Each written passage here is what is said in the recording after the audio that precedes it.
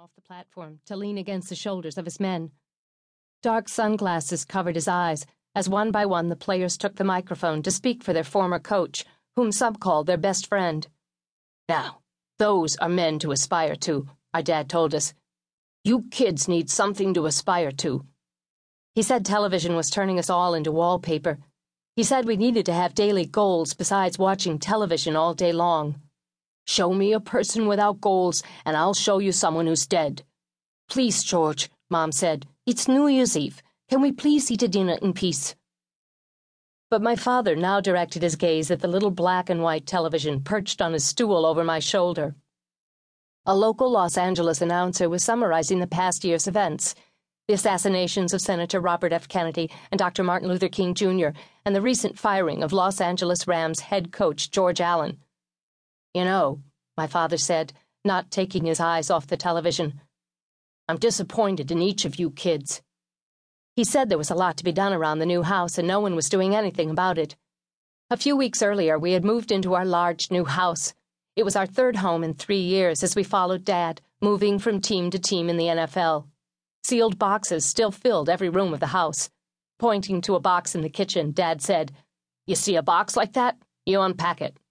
Pointing to a scrap of brown paper on the floor, he said, "You see a piece of paper? You pick it up." Peeling away a strip of packing tape stuck to the edge of the kitchen table, Dad said, "You see a piece of tape? You toss it out." We leapt from our dinner chairs to unpack boxes, pick up paper, toss out tape. Mom stopped us all. "Not now," she said. "Sit down, it's time to eat. Let's eat." "You know," Dad said, "it would be nice if someone said a little grace for a change." "I said it last time," my oldest brother George said. "I said it last time," my middle brother Gregory said.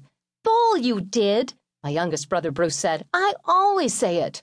"Grace!" my mother shouted. "There, I said it." Dad shook his head. "Boy, oh boy," he said.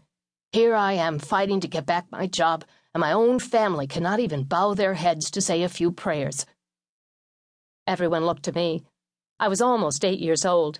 When no one else wanted to say grace, I said it. I bowed my head and closed my eyes and thanked the Lord for our food and shelter and asked the Lord to help Dad get his job back with the Rams.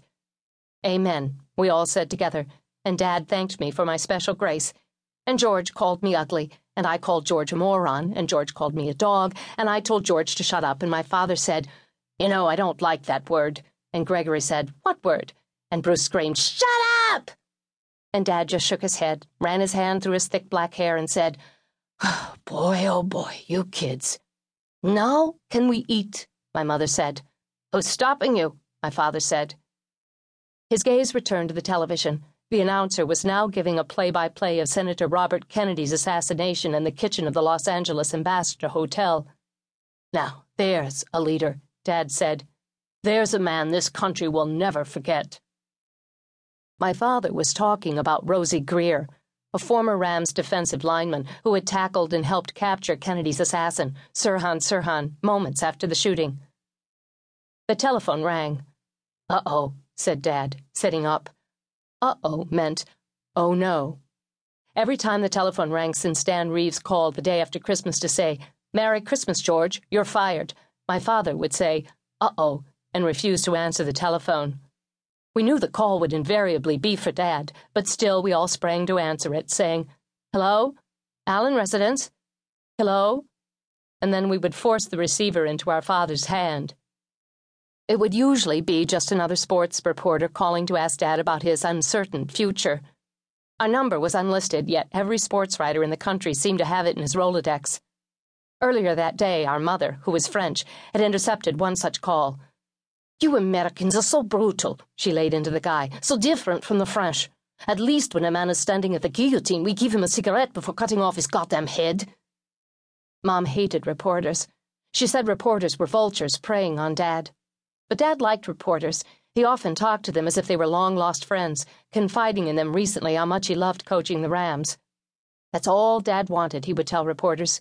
Dad would tell them, "I just want to coach, you see?" But this time, tonight, when the telephone rang, Mom answered it. "Enough!" she screamed into the receiver and slammed it down, then took it off the hook. "You think those goddamn reporters care if we're trying to eat our goddamn holiday dinner?"